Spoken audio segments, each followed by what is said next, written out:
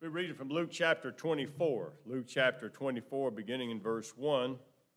All four of the gospel writers, obviously, include a record of the crucifixion and the resurrection. As you look at all four of the gospel writers' record of these events, you'll find some different details that surface in some of the records that are not in the others. That's simply because you have four different points of view. John, of course, was an eyewitness of a lot of this because he's the only one that's mentioned around the cross. Matthew, of course, being one of the remaining 11. Luke and Mark were not with the original 12. They got their information by interviewing other individuals that were involved. Mark, notably, church records show that most likely he got his information from Peter. Luke simply says he interviewed a lot of people. He said, I went and talked to the eyewitnesses, if you look at his introduction.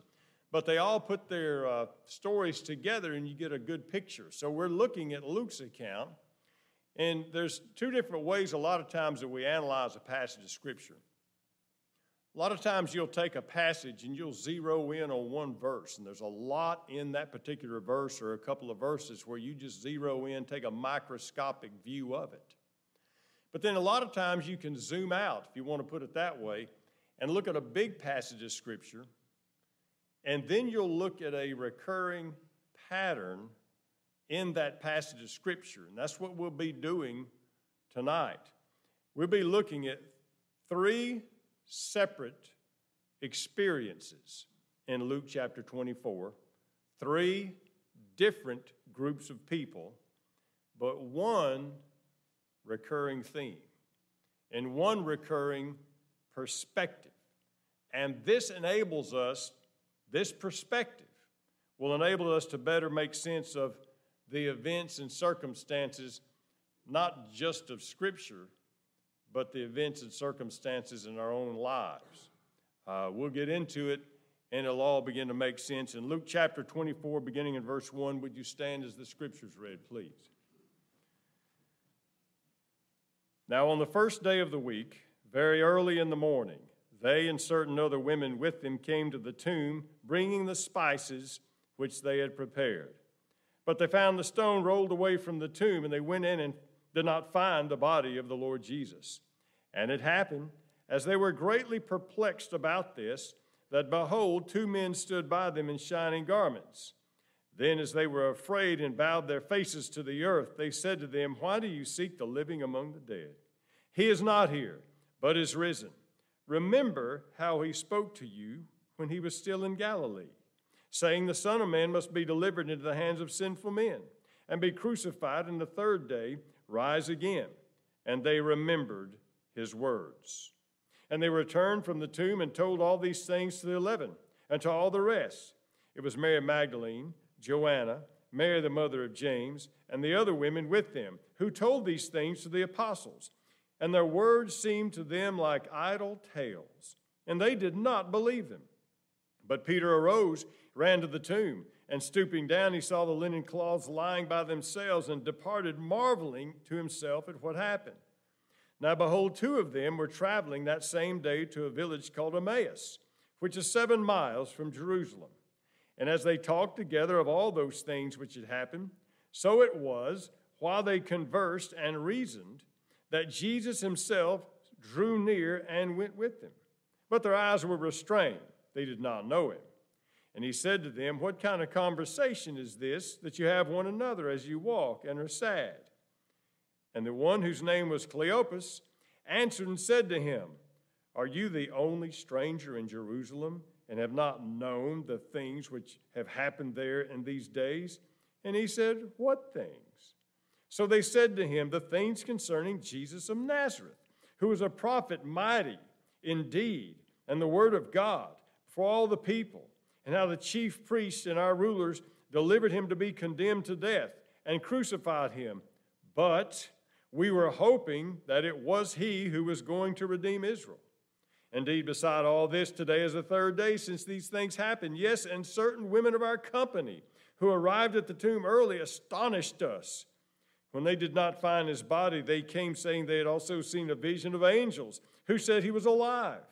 And certain of those who were with us went to the tomb and found it just as the women had said, but him they did not see. And he said to them, O foolish ones and slow of heart to believe in all that the prophets have spoken, ought not the Christ to have suffered these things and to enter into his glory? And beginning at Moses and all the prophets, he expounded to them in all the scriptures the things concerning himself.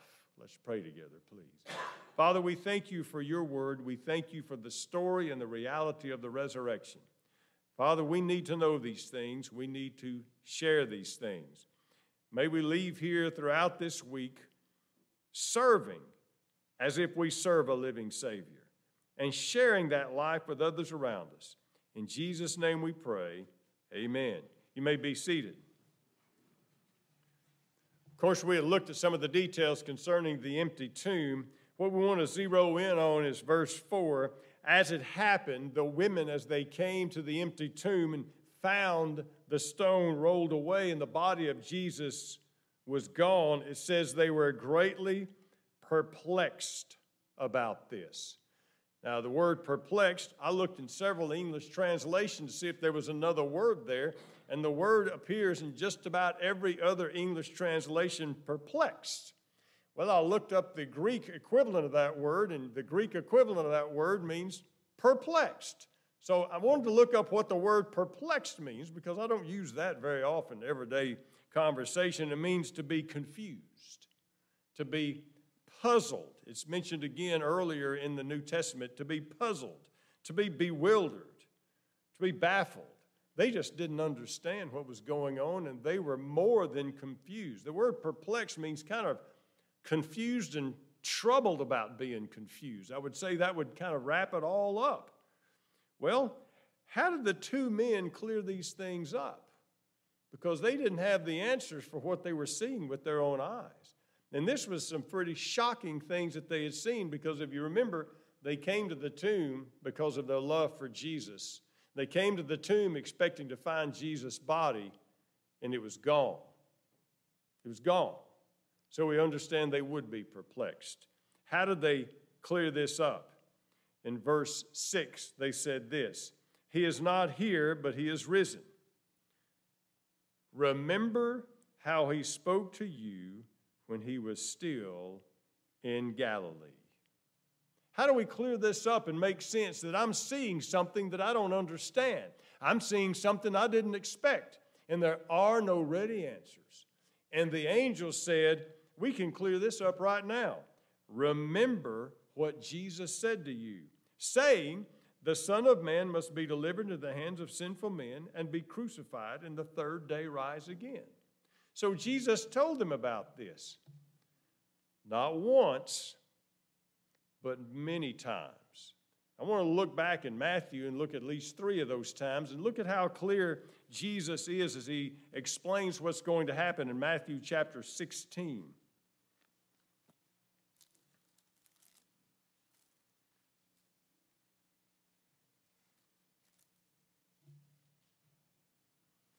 Matthew chapter 16, if you look in this particular chapter, he's at a place called Caesarea Philippi with his disciples. So we know this is a separate event. And as Caesarea Philippi, in verse 21 of Matthew 16, from that time Jesus began to show his disciples that he must go to Jerusalem and suffer many things from the elders and chief priests and scribes and be killed. Look at this. And be raised the third day. Did you catch that? Now, it doesn't say that he showed them this.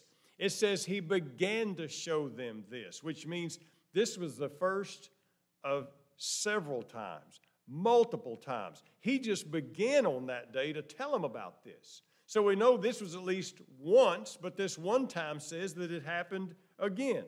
Now look in chapter 17, verse 22. And this is exactly what the angel was referring to.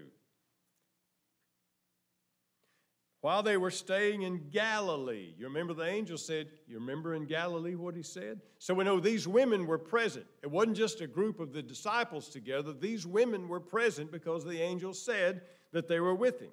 While they were staying in Galilee, Jesus said to them, "The Son of Man is about to be betrayed into the hands of men. They will kill him, and the third day be raised up." They were exceedingly sorrowful. What did they hear? They heard the first part. And the first part shocked them so much, they weren't listening to the whole story. They didn't hear the second part. And then if you'll see in chapter 20, verse 17.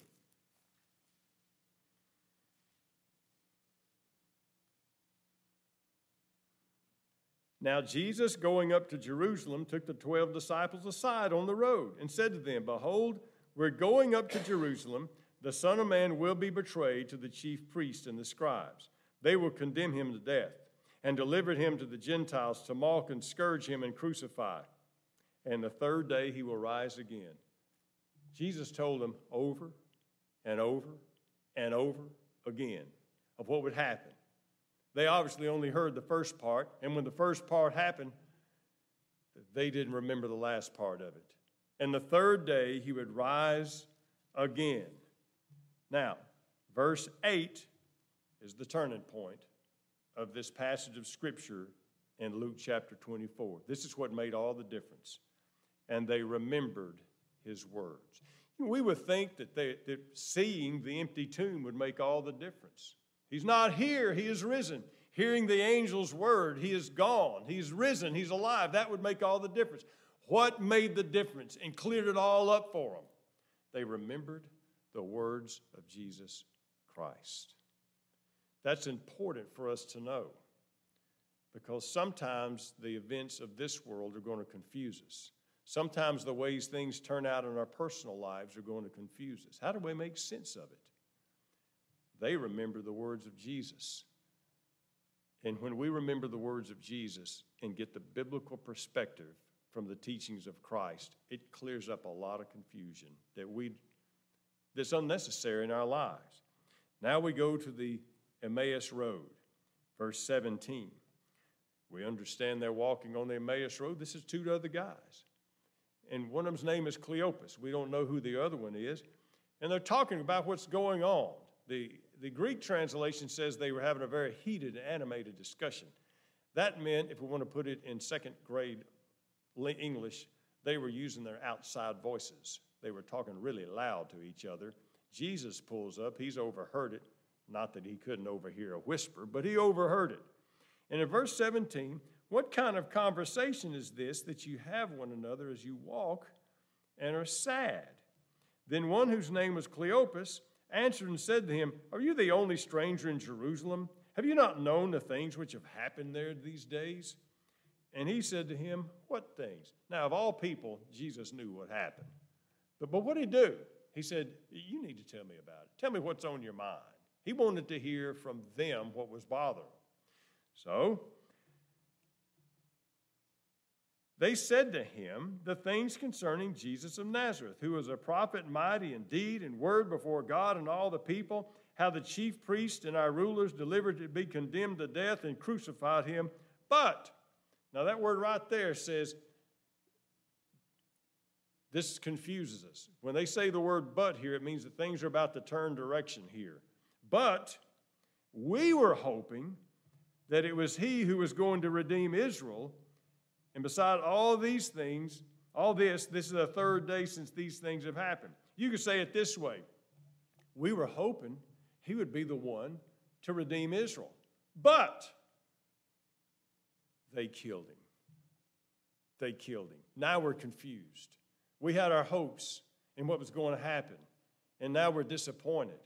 The events of the weekend had disappointed them, crushed them, wounded them.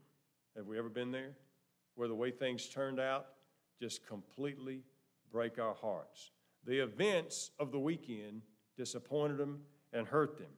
But it takes another turn. Yes, and certain of the women of our country who arrived at the tomb early astonished us. They did not find the body. They came saying they had also seen a vision of angels who said he was alive. They astonished us. The word astonished, I wanted to look that up. That's a little bit different than perplexed. It's a little stronger word than perplexed. The ladies at the tomb, they were perplexed. They were confused and a little bit troubled that they were confused. Now, the word astonished at the woman's report said, they astonished us. Because you know what they told us? They told us he wasn't in the tomb. Now, this is a Greek medical term, the word astonished. And it means to drive out of one's senses. In other words, they drove us out of their minds. They blew us out of the water. They astonished us. It just blew us away. It drove us just completely. We can't understand this. It surprised us. It alarmed us. It astonished us.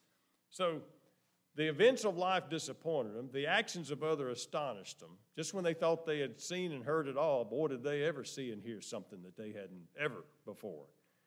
So, what's the turning point? Verse 27.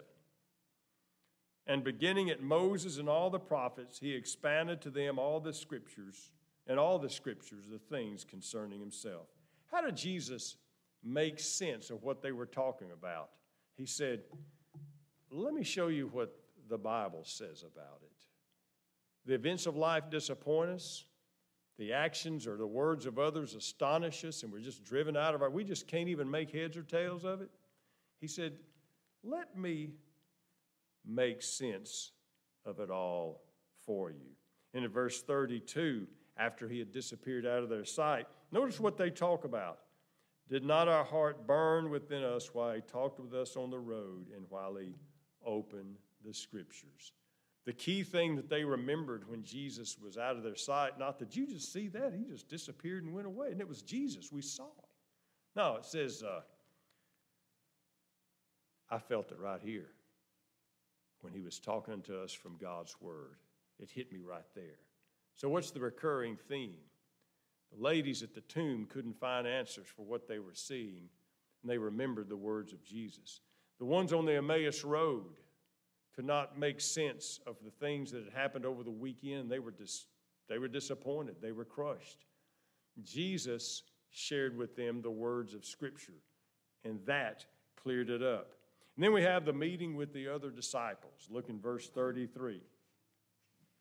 So they rose up that very hour and returned to Jerusalem. By the way, that's a 7-mile trip. To put it into perspective, from this driveway up to the new Exxon station is 6 miles. So you go just a little bit further to go into Magnolia, that's 7 miles. They had already gone to Emmaus. And by the way, they were heading west into the setting sun because they said the day is far spent. Could be why they didn't recognize Jesus at all, is they were looking to the side and the sun was in their eyes. But then again, their eyes were hidden. Of course, they sure weren't expecting to see him, so obviously they didn't recognize him. But they went all the way back to Jerusalem. That's 14 miles in one day. And found the 11 and those who were with them gathered together, saying, the Lord is risen and has appeared to Simon. They told about the things that happened on the road and how he was known to them in the breaking of bread. Now, as they said these things, Jesus himself stood in the midst of them. And he said to them, peace be to you. But they were terrified and frightened and supposed they had seen a spirit. And he said to them, why are you troubled? Why do doubts arise in your heart? Behold my hands and my feet, that it is I, myself. Handle me and see. A spirit does not have flesh and bones as you see that I have. When he said this, he showed them his hands and feet. But while they still did not believe for joy, he marveled and said to them, do you have any food here? Look at verse 41. They did not believe for joy. It was just too good to be true. And they couldn't believe what they were seeing. Now, they were already confused. How's that? Look in verse 11. The women from the tomb told them what happened at the tomb, and no doubt they probably said what the angels said. Their words seemed to them like idle tales, and they did not believe them. Idle tales. This is another Greek medical term. It refers to the senseless babble of an insane person. That's how they perceive it. These women have gone nuts. They've gone crazy. They're talking like crazy people. That's crazy talk, women. That's exactly how they responded to them. Now, good note here. They had heard more of the teachings of Jesus than these women had. They were more responsible for getting a grip on what had happened than these women had. But they still didn't get it, did they? How many times had Jesus told them he would rise again the third day? How many times? But they still didn't get it. And they still didn't put the pieces together because they still didn't believe. And then Jesus clears it up. Look in verse 44. And he said to them, "These are the words which I spoke to you while I was still with you, that all the things must be fulfilled which were written in the law of Moses and the prophets and the Psalms concerning me." What he said is, the Bible said in all three of the major sections of what would happen. This is the biblical perspective. It all makes sense. And he opened their understanding that they may comprehend the Scriptures. And he said to them, "Thus it is written, and thus it was necessary for Christ to suffer and to rise again from the dead the third day." What he said is this: this was all part of God's plan from the beginning of the Scriptures. And the Scriptures talked about this. And if you look in the Scriptures, it makes sense. The whole weekend makes sense. And so we realize, what is the recurring theme here? Three different groups of people, confused about what's going on, can't get a grip, life has just kneecapped them, knocked the breath out of them. And in all three of these, they're reminded, you'll find sense of these things in the words of Christ. You'll find sense of these things in the other Scriptures. And when we look at God's Word and we listen to what Jesus has to say and really listen to his words, then these things make a lot more sense. We ignore him or don't listen or forget like these people did. What were they doing? They were floundering. They just couldn't get any traction. But now once they were all reminded of the words of Jesus and the words of Scripture, it cleared it all up for them. So there's the recurring theme. That's why we do what we do here. To get familiar with the Scripture, to remind ourselves what the Scripture says about God, about Jesus, about eternal life, about this life. It's all in here. And the pattern is this: once we remember what's in here, it sure can turn the situation around. Is there any word before we close? Let's stand and be dismissed with a word of prayer.